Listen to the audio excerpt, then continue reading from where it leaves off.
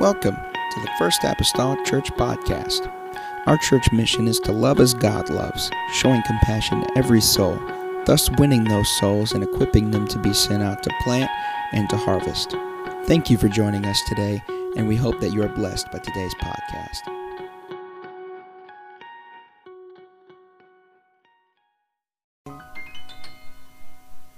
This is part 20, lesson 34, entitled, Come, Lord Jesus. Revelation 22, the first 5 verses, which in reality are kind of attached to the last chapter, going ahead and elaborating still yet on that new city of Jerusalem, and says, And he shewed me a pure river of water of life, clear as crystal, proceeding out of the throne of God and of the Lamb. In the midst of the street of it, and on either side of the river, was there the tree of life, which bare 12 manner of fruits, and yielded her fruit every month. The leaves of the tree were for the healing of the nations. There shall be no more curse, but the throne of God and of the Lamb shall be in it, and his servants shall serve him. They shall see his face, and his name shall be in their foreheads. There shall be no night there, and they need no candle, neither light of the sun, for the Lord God giveth them light. They shall reign forever and ever. Again tonight entitled, Come, Lord Jesus. Father, I come to you tonight. God, we have been, Lord, on quite an extended journey, Lord, of the past several weeks. Lord, walking our way, Lord, through the book of Revelation. God, we come, Lord Jesus, to this final lesson tonight. I'm praying once again that you would help us, enlighten us. God, if anything, Lord, underscore the importance. Lord Jesus, if you say, Lord Jesus, that you're coming again, help us to be in a position to say, Come on, Lord. Come on, Lord.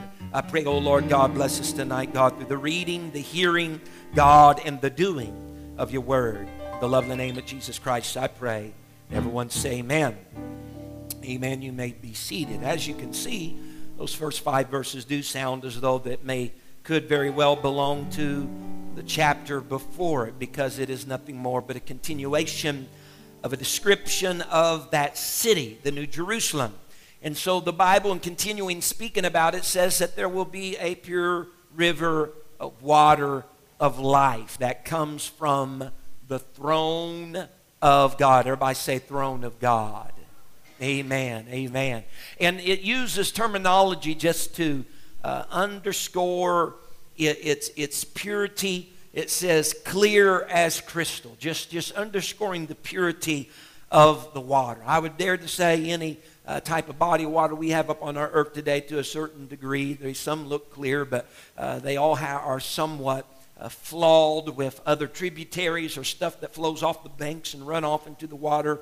But this is going to be a clear as crystal, pure water of river water of living, of life rather. Amen. Pure, unlike ever probably we have ever seen in our life. Unlike any that we've seen in this earth or this present day. And what is so peculiar about this particular river, I had you say the throne of God, because the source of this river is not some snow-capped mountain somewhere in a distant land that's flowing down and coming and feeding this river, but the source for this river is the very throne of God.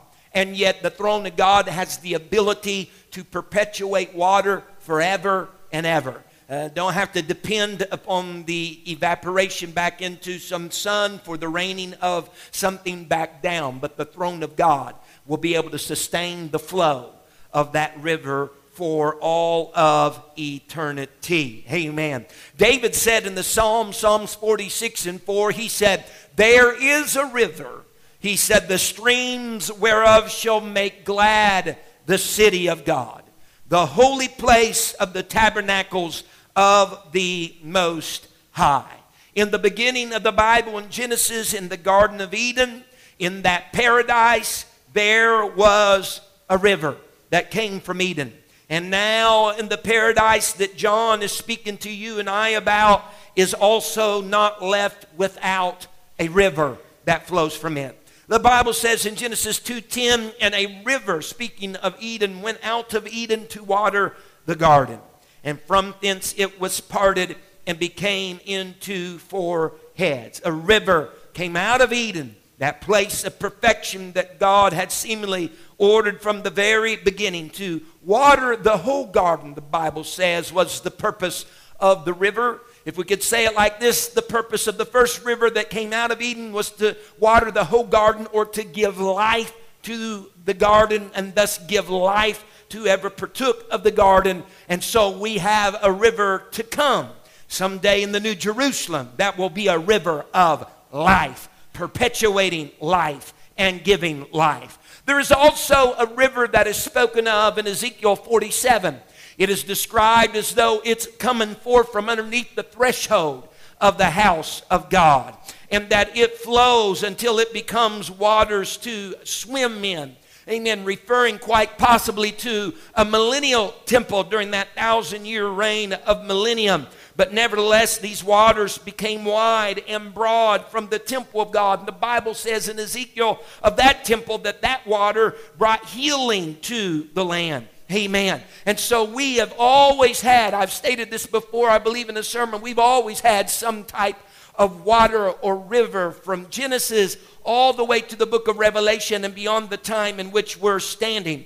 Amen. A river the children of Israel had during their wilderness wanderings that flowed from a flint stone that came from a rock. There was a river, if you will, that stood before the Samaritan woman at Jacob's well, that he said, if you drink of the water that I'll give you, you will never thirst again. A river that Jesus spoke of the last day of the feast in John 7. If any man thirst, let him come. Amen. And there'll be rivers of living water springing out of them. And so in the book of Revelation, it is not, I don't think, a surprise that there is a river that proceeds from the throne of God. A river, a water of life that comes, note the verse in verse number 1, out of the throne of God and of the Lamb. Not denoting two persons, or that there'll be two thrones for that matter. Because John has already solidified for us in Revelation 4, when he heard the beckoning trumpet to come up hither, which was heaven, he went to heaven. He already told us that he saw a throne that was set in heaven. And a throne was set in heaven, and on one, I missed the E here in my typing. That's the reason why it's on set on. One sat on the throne. Amen. And as a that fact, we have studied different times in our Ephesians study, other studies, I pointed out that the word "and" in the Greek, amen, in the New Testament scripture, amen, is from a Greek word called kai, K-A-I, amen. And it can be translated as "and" or as "even," meaning in the sense of that is, or which is the same as. In other words, out of the throne of God, even of the Lamb, out of the throne of God that is of the Lamb, even out of the throne of God, which is the same as the Lamb. So I'm not talking about two thrones. I'm not talking about two persons. I'm talking about one person, amen, Jesus Christ, who was God but became the Lamb. Amen. Amen. And took away the sins of the world. Hallelujah. Does everybody understand what I'm talking about? Amen. And so it is a river that proceeds from the throne of God and of the Lamb. If my wife were to say to me, or to you all rather, let's say you all, the tree fell on the car of the pastor and of my husband, she would not be indicating to you two people, but she would be further clarifying who that one person was. The pastor is also my husband. Well, your God is also your Lamb that was slain from the foundation of the world, and his name is Jesus. This is the revelation of Jesus Christ, the book of Revelation. This is the revelation of Jesus Christ, the throne of God that is, or which is the same as, of the Lamb, or Jesus Christ. The Bible says in verse number 4 later, it says that they, that is his servants, shall see his face. We have songs about it. What a day that will be. My Jesus Christ I'll see when we'll look upon his face, the one who saved us by his grace. You've heard it in songs and poetry, just to see the face of Jesus. He says in verse 4 that his servants, he's referring to his servants shall see his face. Amen. And so I say absolutely. You're telling me we're going to see his face? Yes. Amen. We're going to see the face of God? Yeah. They did in the Gospels. They seen the face of God. Amen. Because when you look at the face of Jesus, you have seen the face of God. Because Jesus, according to Colossians 1:15, says, who is the image of the invisible God? Christ Jesus is that image of the invisible God. So when you have seen Christ Jesus, you have seen God. John 10:30, Jesus said, I and my Father are one. He said in John 14:9, whenever Philip asked him, show us the Father, it sufficeth. He says, he that hath seen me, Jesus says, hath seen the Father. We're going to look on his face. You better believe we're going to look on his face. We're going to look upon Jesus. And when you see Jesus, you have seen God. Amen. This is the revelation, the book of Revelation of Jesus Christ. Because later he would say in the finality of this chapter as well, in verse number 16, a question that an answer, if you will, to a question that he had puzzled some of the scribes and Pharisees with. Amen. Speaking about how in the world, if David is our Lord, he calls him Lord. How in the world can that happen? And he speaks to us then in verse 16. Jesus plainly, red letters in verse 16, tells us himself that he is both the root and the offspring of David. In other words, David came from me, yet I came from David. How in the world possible? Because as creator, as God, who makes every child within the womb, amen, as Psalms 139 speaks to us, amen, making every child in the womb, amen, David is his offspring. Amen. He is the root, if you will, of David. But being born through the lineage of Judah, through the lineage of David being king, Jesus Christ born to Mary and Joseph, if you will, he is the offspring of David. How is it possible? Because he is God, amen, but he made himself a body, amen, and came down to us as Jesus Christ. He's the root and the offspring of David, the revelation of Jesus Christ.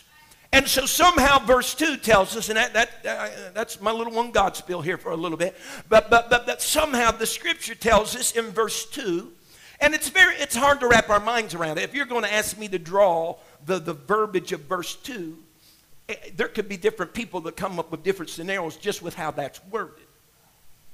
Look at it. If you're going to draw what is spoken, you could really take this a few different ways. So I'm going to just leave it at this. Somewhere there's an intersection with the river of life and the street of gold.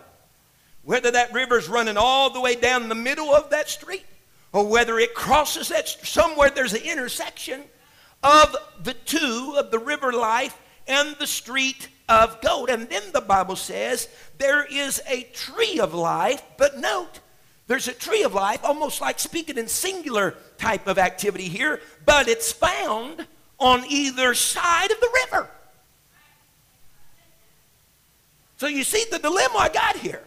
Talking about a tree of life in singularity, but it's found on either side of the river. The Bible says it bears 12 different manners of fruit, and the bearing of the fruit happens monthly. It happens every month, and that its leaves were for the healing of the nations. That's very important.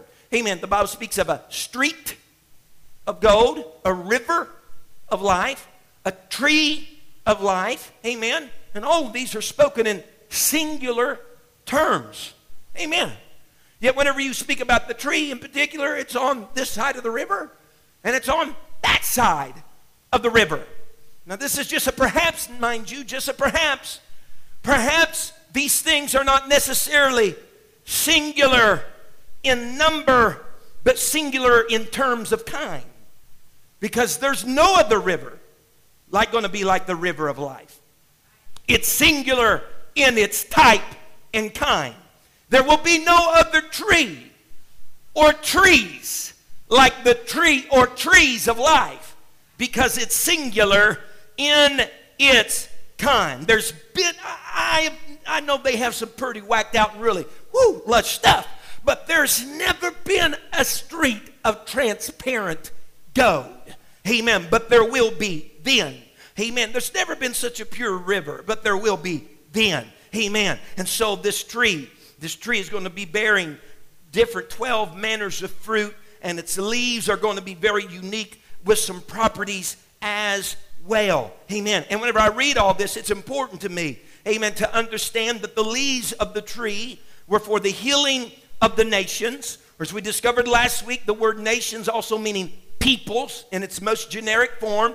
Amen. The tree, its leaves were for the healing of the peoples. Amen. But the question then goes, why do we need leaves for the healing?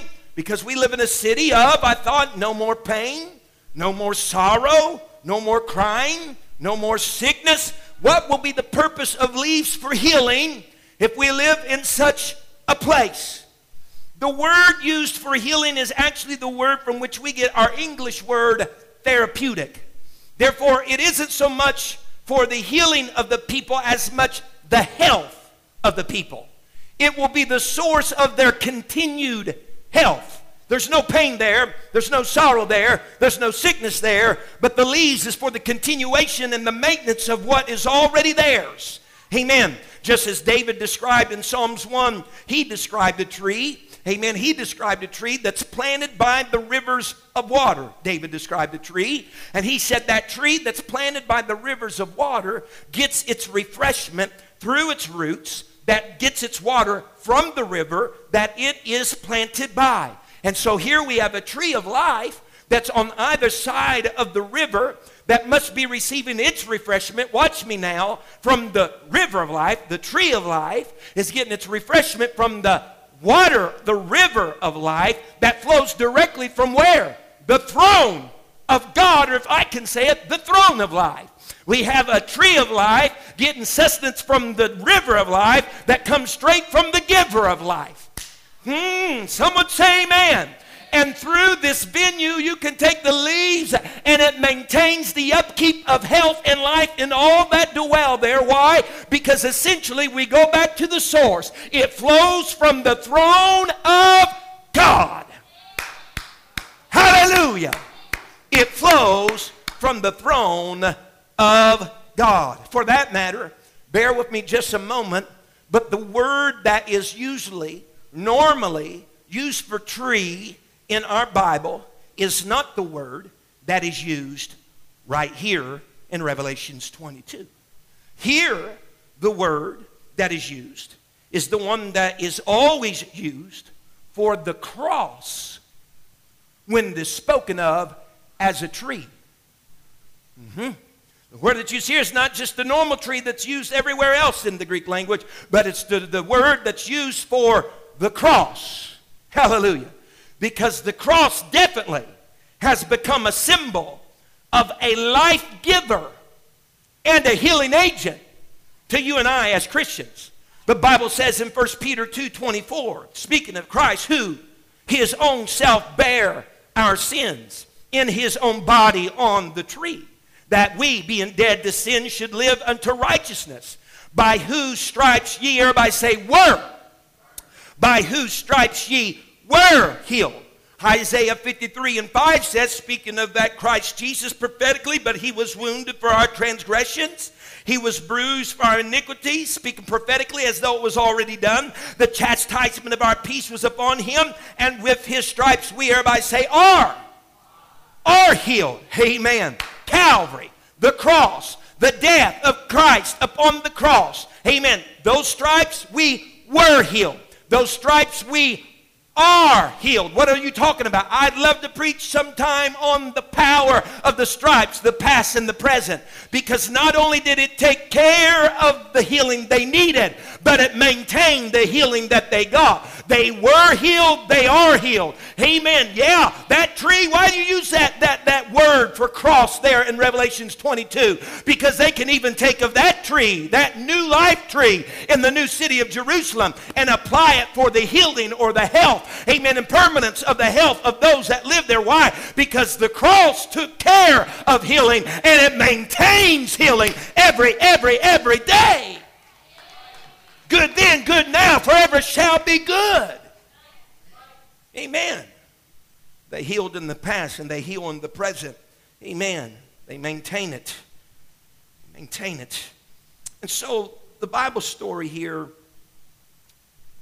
Genesis, doesn't even just barely get started until there's an introduction to several curses on mankind and creation. But in its finality, according to Revelations 22, he tells us, there shall be no more curse. He says that, listen to me, his servants shall serve him. Amen. This idea that sometimes been propagated by artists or whoever, thinking that we're just going to sit around heaven doing nothing like a bunch of lazy bums, is erroneous. His servants shall serve him. We shall serve him in whatever capacity that he desires. Case in point, the first Eden, he wasn't just sitting around like a lazy bum. Hear me? Whenever he created Eden, God took the first man, placed him in the Eden to what? To dress it and to keep it. He was at the service of the master. He placed man in the first paradise to serve. And from then until now, there's been a certain aspect of our Christian lives that have been, or at least should have been, service. Amen. Service. For that matter, if it wasn't, there wouldn't be so much concentration in the book of Revelation talking about, amen, us being rewarded according to our deeds. Amen.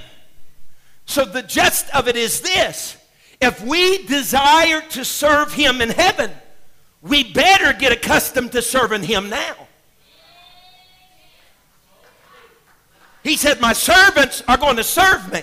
Well, let me tell you, the time of the start of that is not when we walk through pearly gates. We're starting our service unto the Lord even right now, here upon this old earth. And so if we desire to serve him there, we better get to business to serving him down here. He spoke to the church at Ephesus. I don't know, I feel a little preachy here tonight. He spoke to the church at Ephesus. He said, I will give to those that overcome.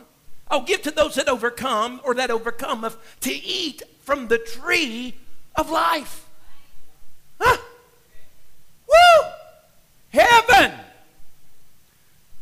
But you got to be an overcomer. Someone say amen. Listen to Pastor tonight, because it might get close sometimes here before I'm said and done, but I'm talking about eternity here. The word overcome here means to conquer, prevail, get the victory. Other definitions used in the New Testament in the Greek is this: for overcome, exercise dominion over, be Lord over, exercise lordship over. He said, Ephesus church, he that overcometh, that conquers, that prevails, that gets the victory, that exercises lordship over. He says, I'll give you to eat of the tree of life. Folks, overcomers stop being the slave and become the masters through the power of the Holy Ghost. They stop being the slaves and they become the masters through the power of the Holy Ghost with their Christian maturity issues. According to verse 4, the Bible says the servants are the ones that will see his face.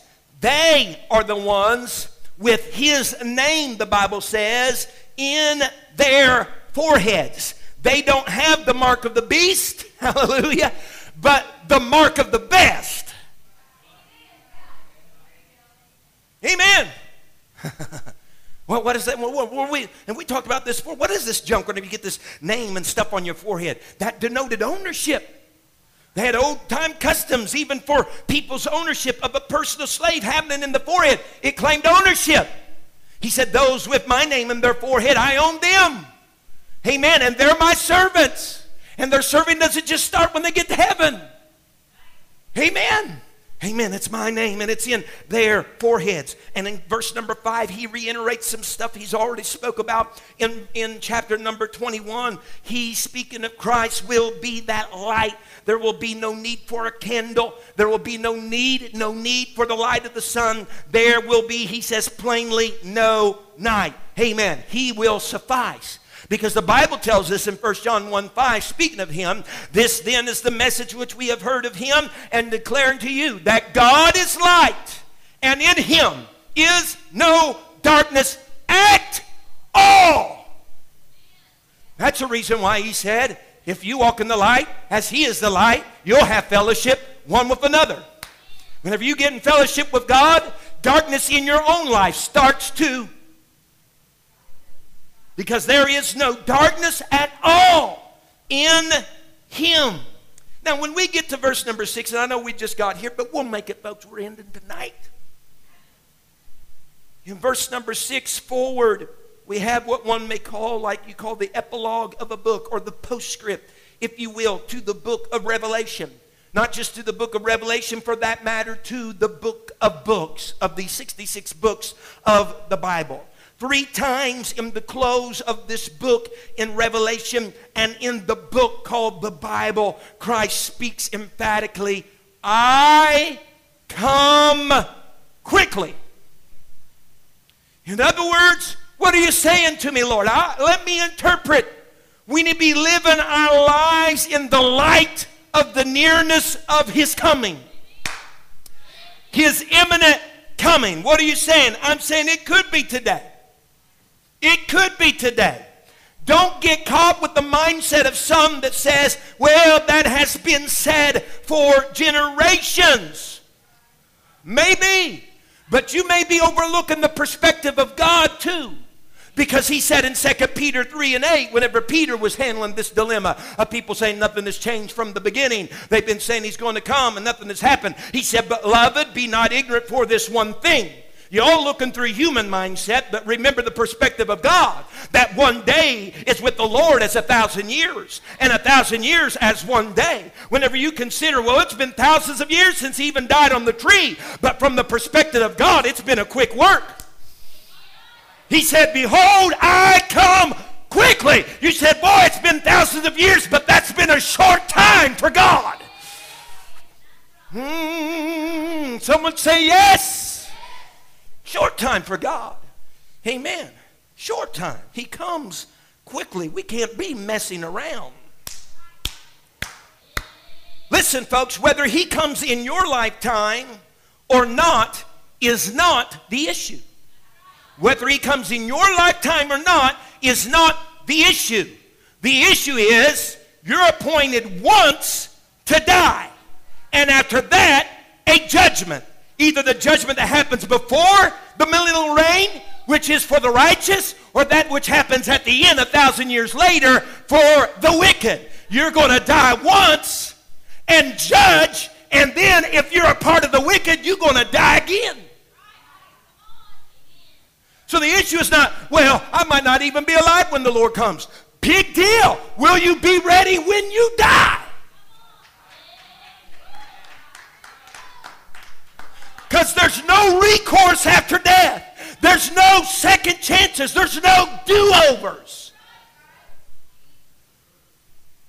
So the argument matters, well, he's not going to come in my lifetime. Well, great. What that means is, look at your clock. Half my life is probably already over. For a lot of you, that's even further along on the journey.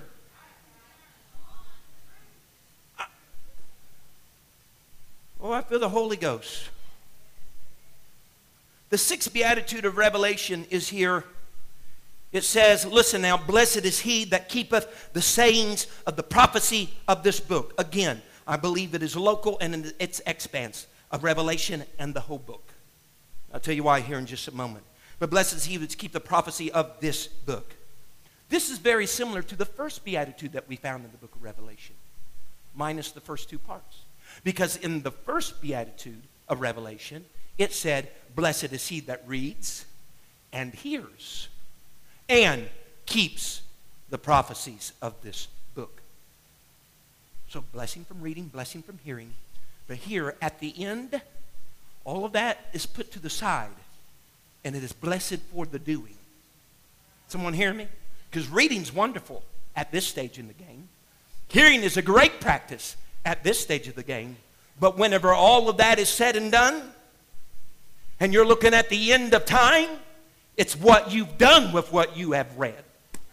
And what you've done with what you have heard. Don't be like the man in James that beholdeth himself in a glass, and he leaves and he forgets what measure of man that he was. He said that is someone that hears the word and is not a doer of the word, that sees the reflection in God's word of where every episode they were a little off here and off there and left there with conviction in their heart it's not right, and went on and kept on doing what they always did. He said that's just being a hearer of the word. He said, but a doer, they're going to look at the word of God. It's going to speak to them. It's going to convict them. They're going to read it. They're going to hear the preacher preach it. And they're going to say, you know what? I got to get that right. You know what? I got to straighten that up. You know what? I can't continue like this.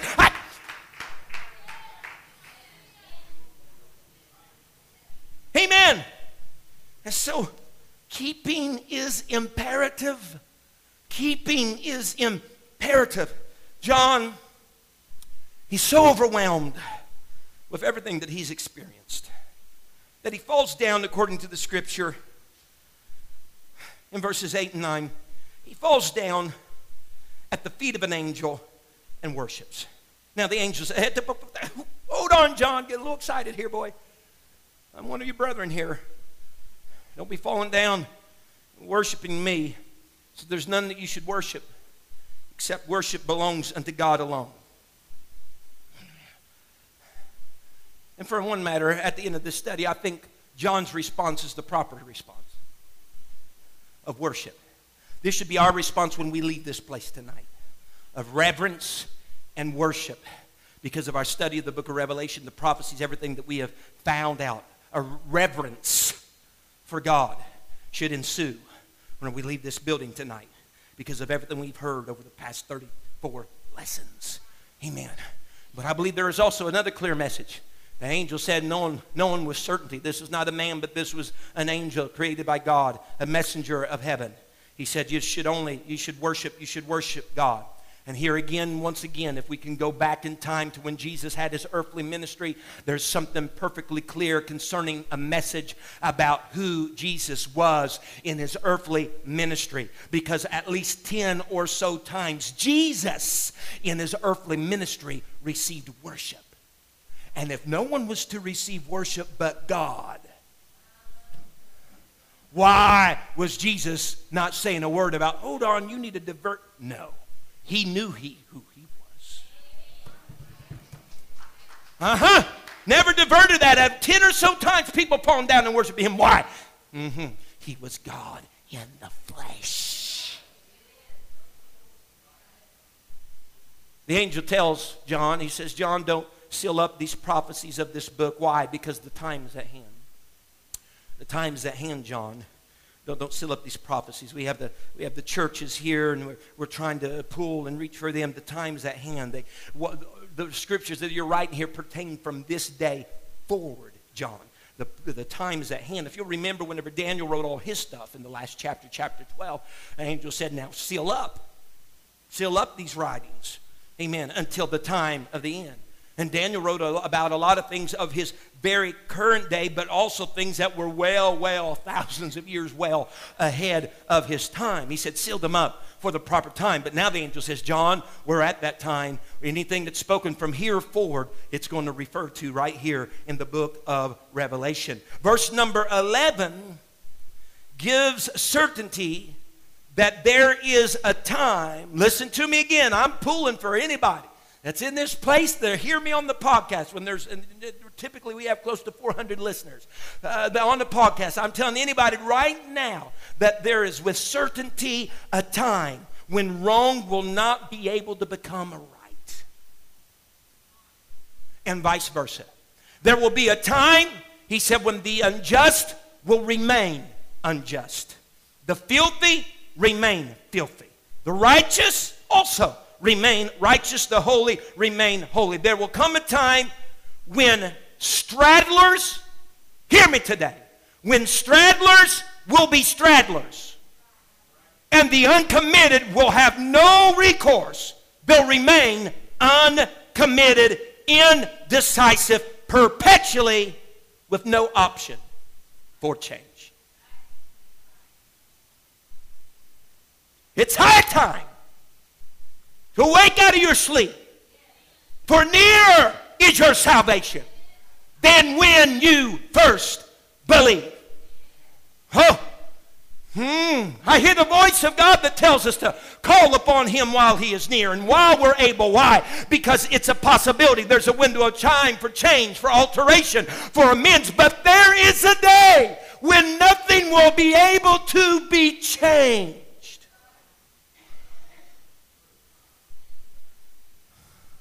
He's going to reward every man according to his work. He said His reward is with him. He's going to reward every man according to his work. What? He's going to reward the saved according to their works. And He's going to reward the unsaved to their degree of punishment as well. Or lack of work. Or wrong works. He says in verse 14, here is the 8th final blessed of the Beatitudes here in Revelation. I think it's 8. He says, blessed are they that, here we are again, do. You can't emphasize this enough. Talking about heaven, all that is over. John is here and Jesus is speaking, and they're just talking about everything that's just been written. That was pertinent for their day forward. And he says, blessed are they that do His commandments. He says, that they may have right, everybody say right, to the tree of life, and may enter in through the gates into that city. Listen, when you do the commandments, you have rights. When you do the commandments, you have rights to the tree of life and to enter the gates of that new Jerusalem city. Listen, these rights are not extended to readers only. These rights are not extended to hearers only. These rights are extended to those that do His commandments. These rights are not for the good intenders. These rights are for those that have been born again of the water and of the Spirit, and are daily allowing and letting that Spirit lead them every day to follow the Lord at their level of understanding. Somebody hear me tonight. There are moments we must go beyond. We become forgiven from sin, and we need that. But we also need a deliverance from sin. You know when I need deliverance from sin? Every day. Every day. Paul said I die daily. Every day I need deliverance from sin. I don't need to allow a day to go by that I don't ask God for that deliverance, for that help. Because every day I need deliverance from sin. Because today could be the day that the Lord comes back. Today could be the day that I'm either going to receive rights or not receive rights. I got to have every day a deliverance from sin. He will not come. He will not come for a church that is getting ready, but for a church that is ready, that hath made herself. He's not ready for somebody in process. Someone say glory. He says, and just to throw the other cast of the stone, he says, these are those that don't have rights. In verse number 15, he said, those that are without.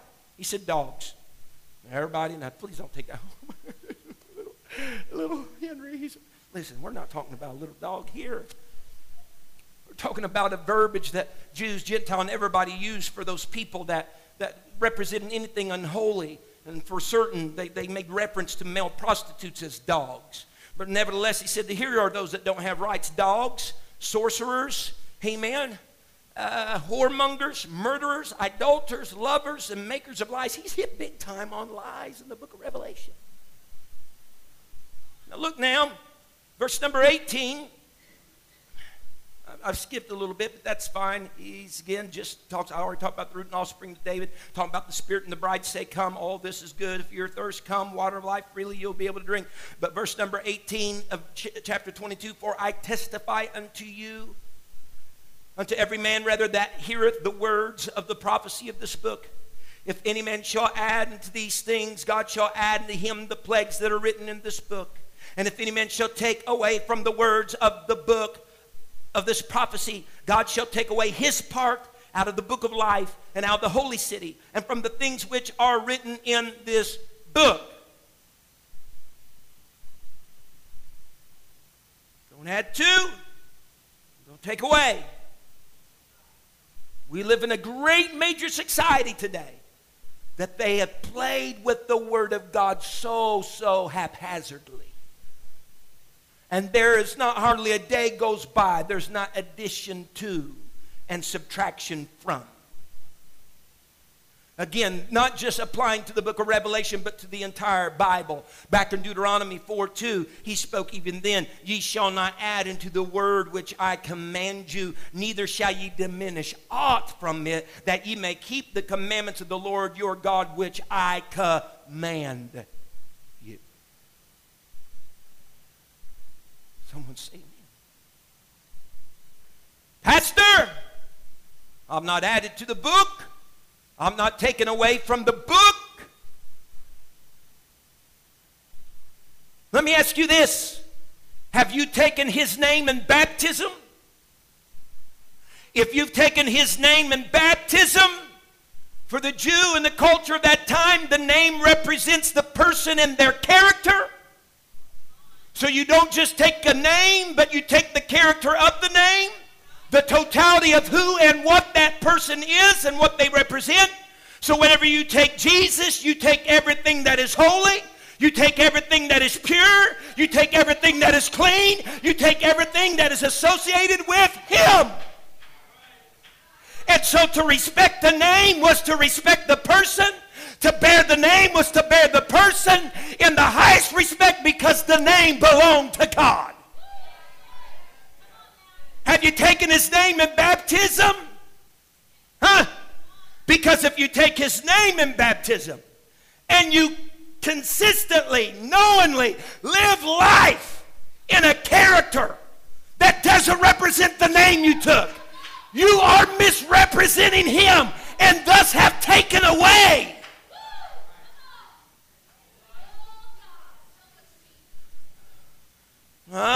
Someone say glory. 2,000 years ago or so on Palm Sunday, a group of people took the name of Jesus Christ. I'm talking about the Bible.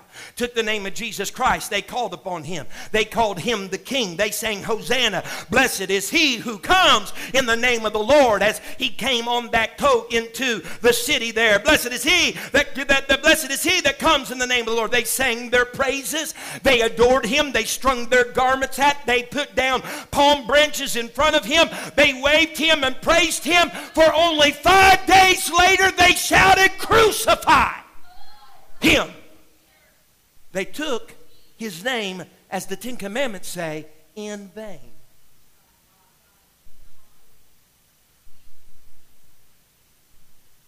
We take his name, we take away from the character.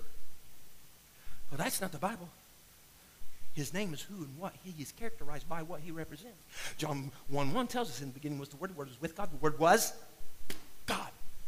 And if his name is Jesus, and he represents a character that is very explicit in this word, if you don't keep his name, you take away from his character, thus taking away from what he is.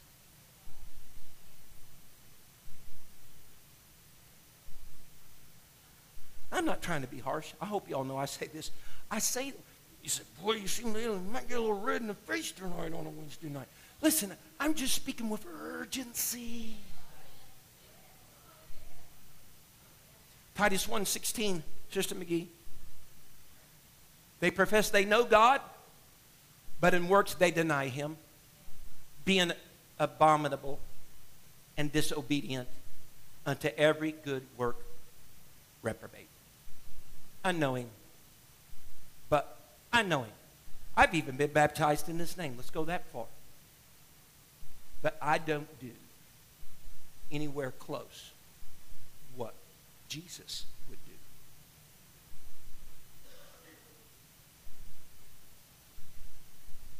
Jesus is talking about, I come quickly, I come quickly, I come quickly.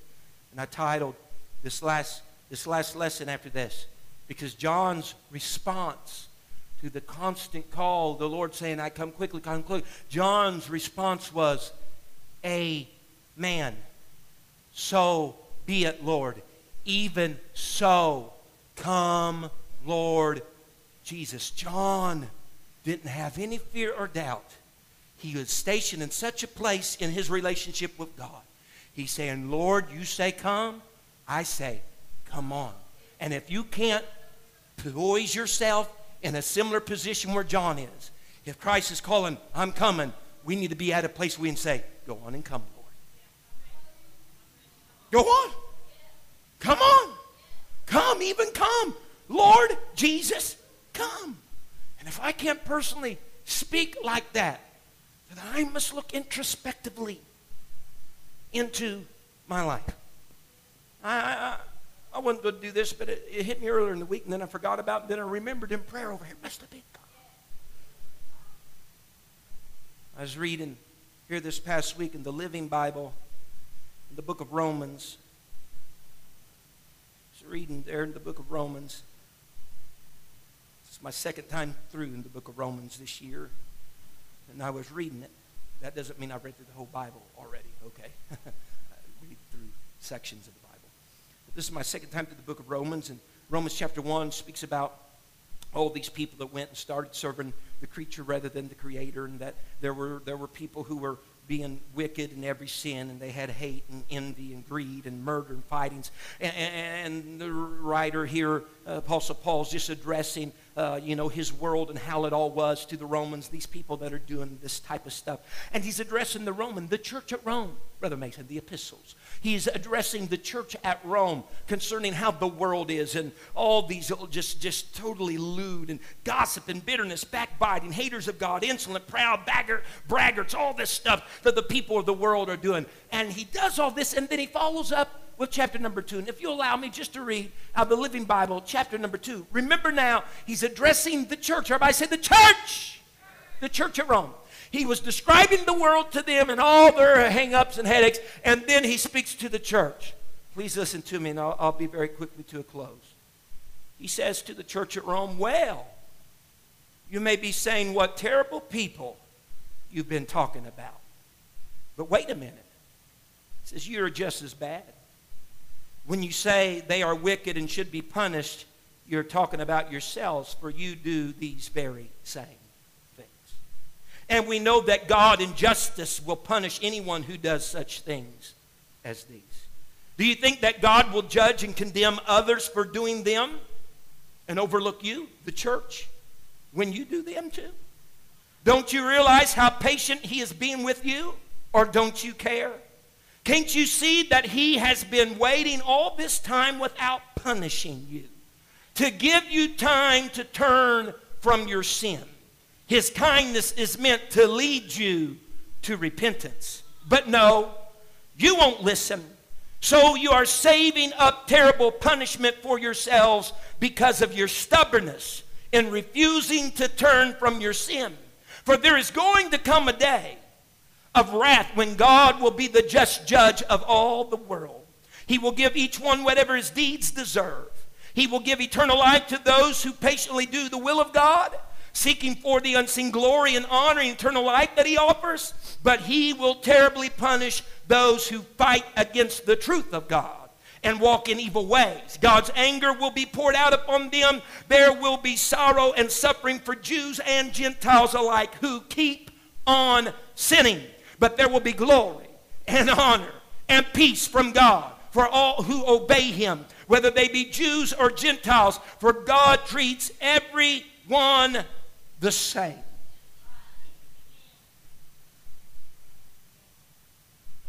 everything here and everything he's describing about the world, and he turns and says, wait a minute. I find some of these very same things in the church. And don't think that you will escape punishment just because you show up 3 times a week.